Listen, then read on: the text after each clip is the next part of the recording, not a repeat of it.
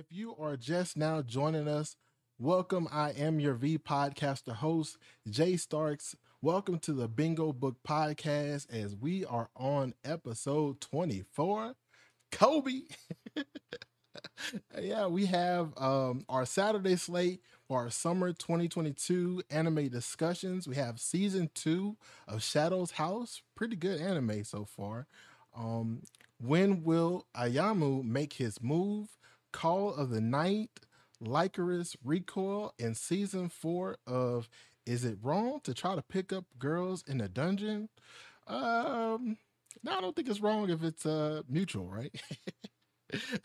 But yeah, today we will be discussing several topics where I'll be providing tips for you trying to get a romantic date on a holiday.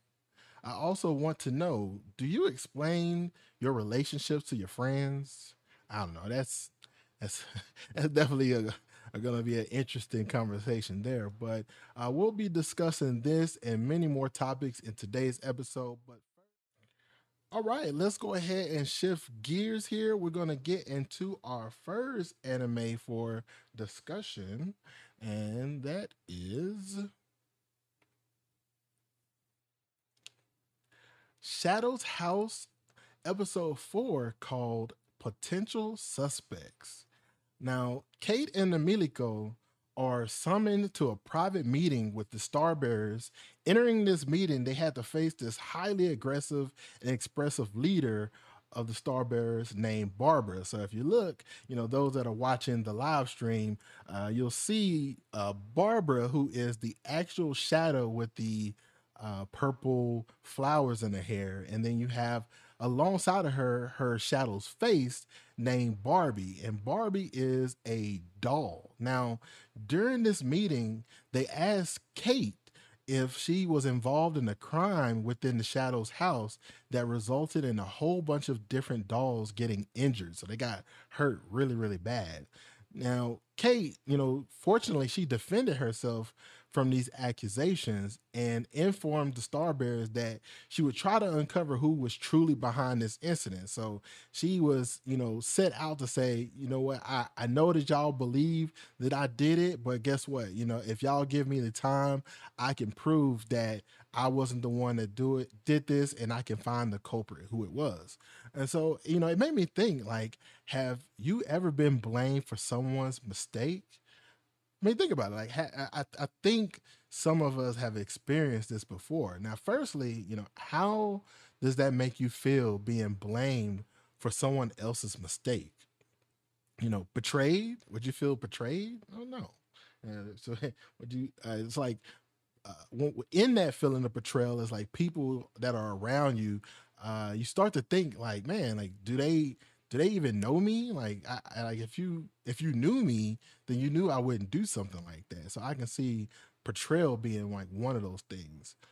Maybe you'd be surprised, like you can be completely shocked, like what? Like you blaming me for what? That you are accused of something that wasn't even your fault. You could be upset or angry. I mean, I feel like all of those are definitely feelings that some of us probably experience when if we get blamed for someone else's mistake. But most of us probably experienced this more when we were younger. Especially if you have siblings or relatives that you spent a lot of time with. Like me myself personally, I had the the parent that if neither me or my brothers didn't confess to who made the mistake, we were all getting a whooping. But I also had the parent that if someone did confess to making a mistake, we all still got a whooping. Well, yeah, you pretty much guessed it. There was no winning in that situation in my household with how I grew up. It was all bad, but there was love. There was definitely love. But in this circumstance, like, how would you defend yourself when you're blamed for someone else's mistake?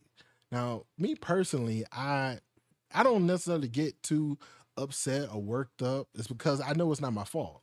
Like, why would I be mad or throw like a tantrum or anything like that if I know it's not my fault? I try to be as civil as possible during the situation. And I think that but here's the thing. I think it's important for you to stand up for yourself and communicate that, hey, it's not my fault, and staying firm on that decision. Now, when you do stand up for yourself, that doesn't mean that you have to be very aggressive and having a very loud tone. It's more so of just saying like, hey, like I'm confident in what I'm explaining to you, and this is my honest belief, and I know that I didn't do anything wrong.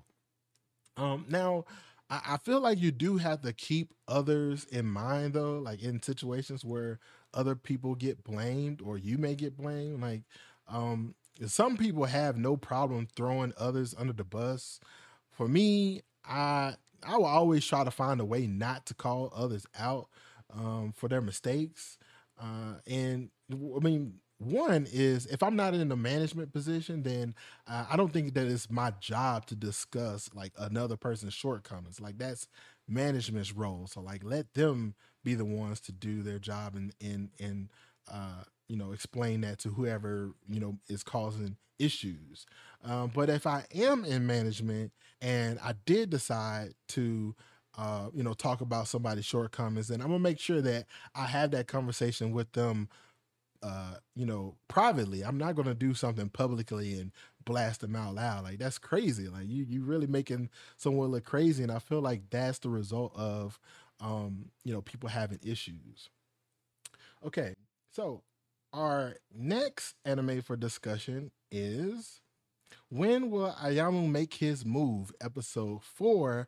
I want to spend time together, senpai. Oh, doesn't that sound so precious, so beautiful? It's like yeah, you gotta love that. Just I love that title for the episode.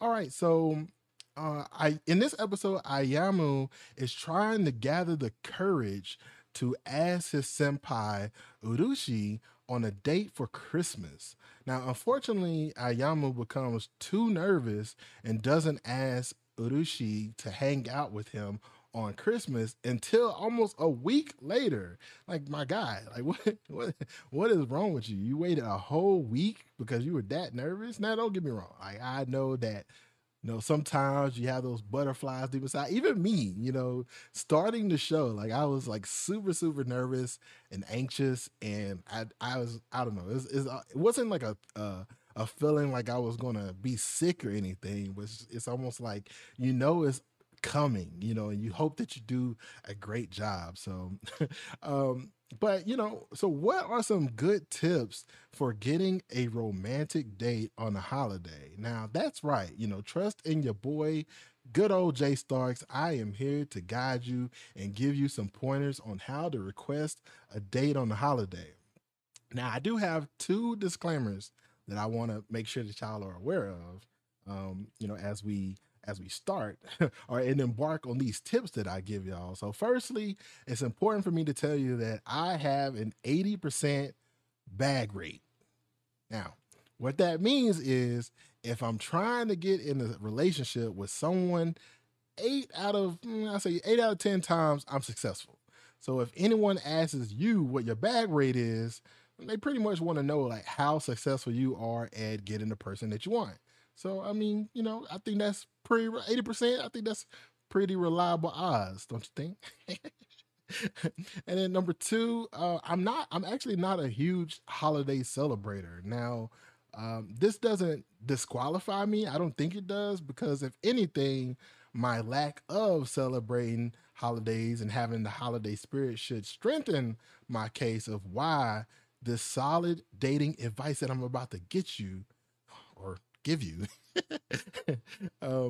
is most likely going to be successful. So here we go. Let's go ahead and start with the tips. So here are a few tips. We're going to start with the do's. We got do's and don'ts. So we're going to start with the do's. So number one, do have a conversation revolving around the holidays with the person of interest. So the reason why, like, you gotta have an idea of what your interest celebrates and enjoys. So if they are someone that loves Christmas and they love celebrating it, then you have to, you want to know that. You want to get that type of information. But if they come to you and they say, oh, I actually don't like Christmas, and I usually try to stay home and not do too much, that's probably a nice sign for you that, hey, you might want to back off. You might not want to talk about that. You might want to, try something else, a different approach.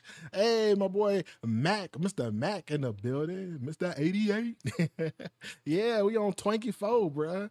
Episode 24, Kobe all day, every day. But okay, so we have uh do number two. Do offer the date idea. So like what you're planning to do on the date, I think that's a great do because now you want to make sure that there's something exciting but intimate. So for example, if that person is very active, then you might want to try ice skating. Then later, relax into some drinks. Maybe you can have some hot cocoa or some wine with the person that you really like. Now, if that person is not the outdoorsy types, then you could try arts and crafts project, maybe with a goal in mind. Maybe y'all are gonna make these paper mache uh, Tyrannosaurus Rexes or something, some dinosaurs, or just something. But you got to have a goal in mind, and then you follow that up with a nice dinner, right? Yeah, I think that will go bode well for you. Now here's some don'ts. Two don'ts that I got for you. Number one on the don't side, don't be too spontaneous.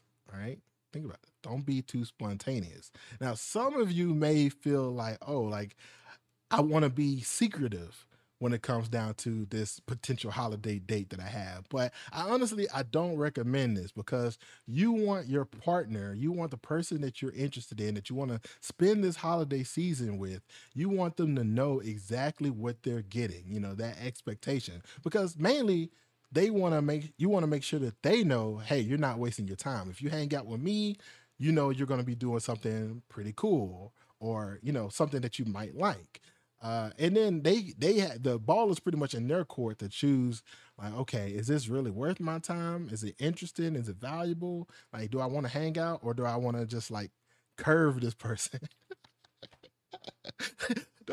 I want to curve this person and go somewhere else. But I'll say if you have something interesting, and now it's not to say that you can't be a little bit spontaneous. Like you can have a couple like secret things in between, but make sure like the person you're interested in knows at least like the meat and potatoes of what y'all are going to be doing hanging out, so they can make a sound decision. Because the thing is, like, if you throw too many curveball ideas in the date, you might most likely will strike out. There's a good chance that you'll strike out because I'm sure y'all heard the expression. Oh, he was doing too much.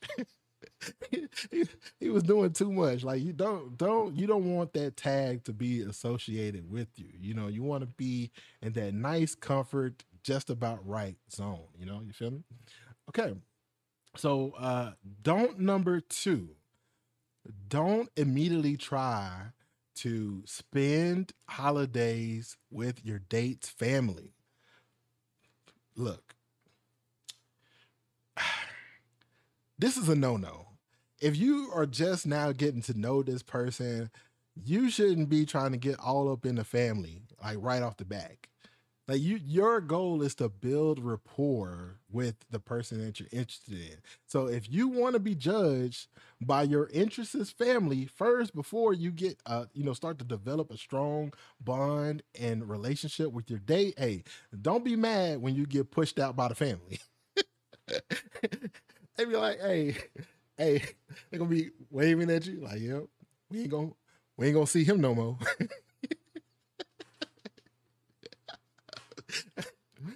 I mean that literally is something that can happen to you. So be careful of that. Be mindful. So yeah, those are some of my tips for trying to get into a romantic date on a holiday. But definitely let me know in the comments. If you have any tips that you'd like to give us, or if you receive some of these tips, if they didn't work for you. I mean, I know they work for you. They're gonna work for you because hey, bag rate, baby. It speaks for itself. All right.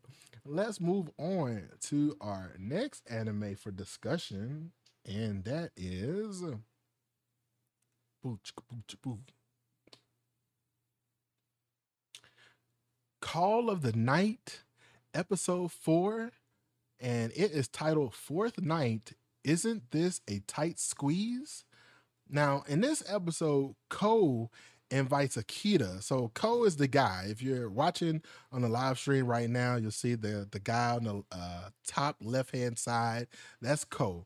So he invites Akita to hang out at Nazuna's apartment. Now, Akita is the girl to the right that he's talking to, and you can see Nazuna, looking all bashful and everything, sitting down on the futon in her apartment. So, Akita, this is her first time learning what Ko has been doing at night, because Ko is a night owl. He pretty much stays up at night because he has a very difficult time trying to sleep. And so they end up meeting each other at nighttime, Akira and Ko. And Ko says, you know what, hey, let me invite you to Nazuna's place, this so I can explain to you like what it is that we do. And so what Akita ends up learning from Ko is that he's trying to become a vampire. And through that, he also realizes that she also realizes that he Ko has a relationship with Nazuna, but they're claiming this relationship to only be a physical relationship, and so this really shocks Akita very much when she learns this about their relationship. But I say for the most part, she is really happy for Ko that at least he found something that he was passionate about, because he wasn't necessarily that passionate while they were growing up as friends. Now, here's a question: like, do you explain your relationships to your friends? Because in this episode, Cole pretty much like tried his best to explain to Akita, like, hey, like, Nazuna, like, this is my friend. It's not what you think. We're not necessarily boyfriend and girlfriend. We have a physical relationship, but it's not what you think it is. There's a goal that I have in mind. I want to become a vampire. Now, of course, not to that extent. I don't think none of y'all out there are trying to become vampires, but you may have some friends that meet this mutual interest of yours, and you may explain that relationship to the person and like what they mean to you. Now, personally, I don't think that most people explain their relationships with family or friends, especially like at least my guy friends. Um, none of them explain like their relations to me at all. Like I can't remember one of my friends that's like, hey, um, this is my girlfriend or this is my wife or whatever the case may be, and or even uh, if it's more sexual related, they're not going off the tracks to say, oh, we just knocking boots, and that's that. Like, nah, that's not how most of my guy friends, they don't divulge that type of information.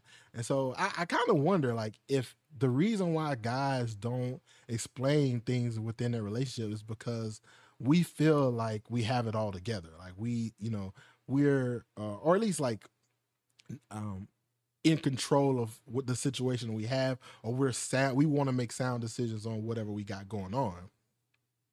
Now, once again, personally, I don't speak with my friends about my relationships, because I don't want to receive advice that could make me feel negatively about my partner or love interest. I really want the decisions to be my own, if that makes sense. Now here's the thing, like, in Cole's situation, imagine you randomly walking downtown and seeing your friend hanging out with the person that you've never seen before. So this is the first time you see your friend you downtown. He's with someone you never met before. Now, do you expect them to explain to the extent of that relationship, like, or like have an introduction? Hey, this is my girlfriend and my boyfriend such and such, or do you just stay cool and mind your business? I feel like the latter. Like I feel like most people they pretty much, hey, if you don't want to, you know, give me that type of information, you're my friend. I got your back as always. You'll tell me whatever it is that I need to hear, type of thing. And we just kind of keep it cordial that way. But that's kind of like my thoughts about that. But yeah, I'd be interested to know like how y'all feel about that. Like, do you explain your relationships to your friends? If you do, to what extent? Like how much information are you willing to even share with them? That's a very curious thing.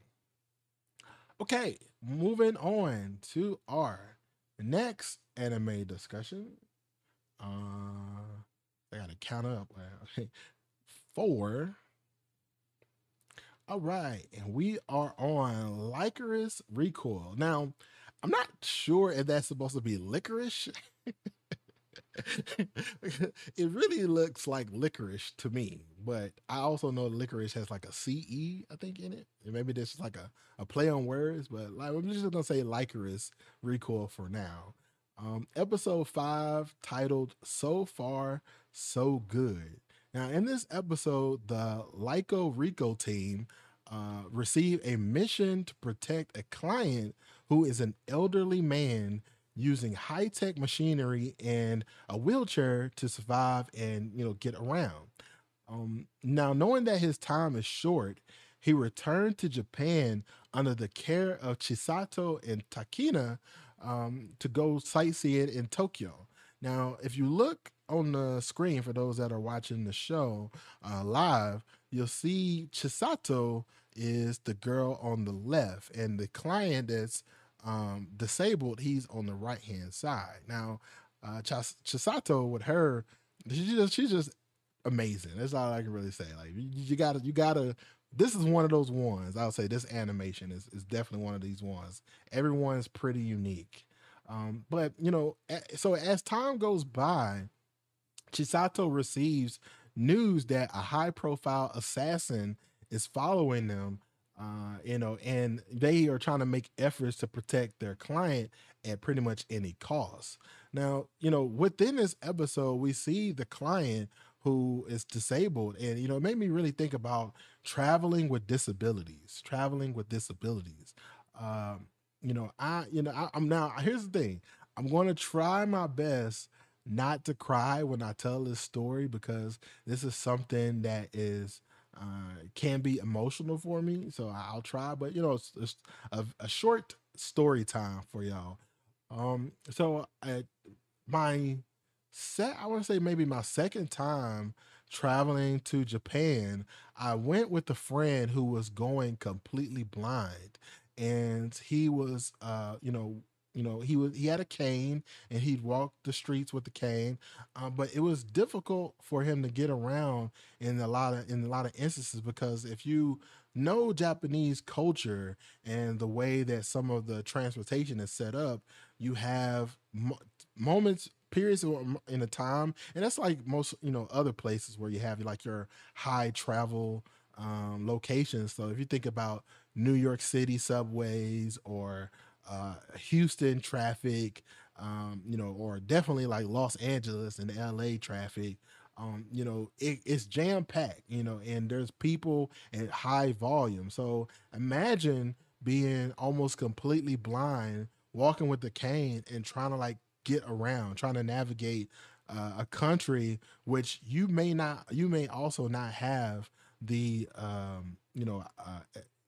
experience level of being able to speak Japanese, let alone not being able to read Japanese if you're going blind like my friend was. So in that my time spending with him, I've seen him accidentally trample over people because he's walking with his cane, and some people they may not hear the cane noise and be cautious of their environment and look back to see. And of course, the cane is also a way of like if he touches something, he's able to kind of realize, like, oh, okay, I might want to go a different direction or whatnot. But yeah, trying so that and trying to navigate transportation systems. I remember we were going to travel into Tokyo because that's a destination that he really wanted to go to during this time while we were in Japan. And me, him, and one of our homegirls, we traveled on a bus to get to Tokyo. And I think the bus ride might have been 4 hours. Oh, my back will not let me forget that ride because, I ain't gonna lie, I ain't gonna cap. The seats were definitely on the cheap side. They or the bus ride was a cheaper bus ride, so it wasn't like those very like high quality seats. So my ass my cheeks was killing me. My back, I mean, I was just messed up or whatnot. So I couldn't wait for like the small breaks that we got to get off the bus, to kind of stretch and relax and whatnot. But yeah, like we finally got off the bus. We get to Tokyo, and like once again, like it was great, but because of that high volume, it was kind of difficult for him to get around. And not only that, but think about being disabled and traveling, an unfamiliar location, some place that you've never been before. That's really hard, and not every place has, I'd say, uh, things invested to make traveling a lot easier for our disabled family. So my point is that when it comes down to traveling, it can be more difficult for other people with disabilities. So let's be helpful to others in need if we can, and be mindful of what challenges other people could be going through, because you really never know, what. And sometimes disabilities that people are facing, they're not visible disabilities, and that can be difficult too. But everybody could possibly be going through something, so just try to be empathetic to other people. Okay, and we move to our last anime for discussion, and that is, all right, is it wrong to try to pick up girls in a dungeon? Episode 39, titled The Importance of. Wait, that is not the title of the episode. The title is The Great Falls, but in this episode, Bell and his large company are on an expedition with the goal of trying to reach the lower floors within the city's dungeon. Now, as a group, they continue to progress throughout these floors, and they reach a new destination, like the title of this episode is, in the dungeon called the Great Falls. Now, Bell, he showcases his knowledge about the area and shares ideas of how he can prevent tragic scenarios from happening to his party. And so if you look, on the screen here, those watching live, you can see Bell is kind of like looking over the Great Falls, and and kind of shows like the pitfalls and the dangers. If you fall over and off that cliff, like it could be really bad for you.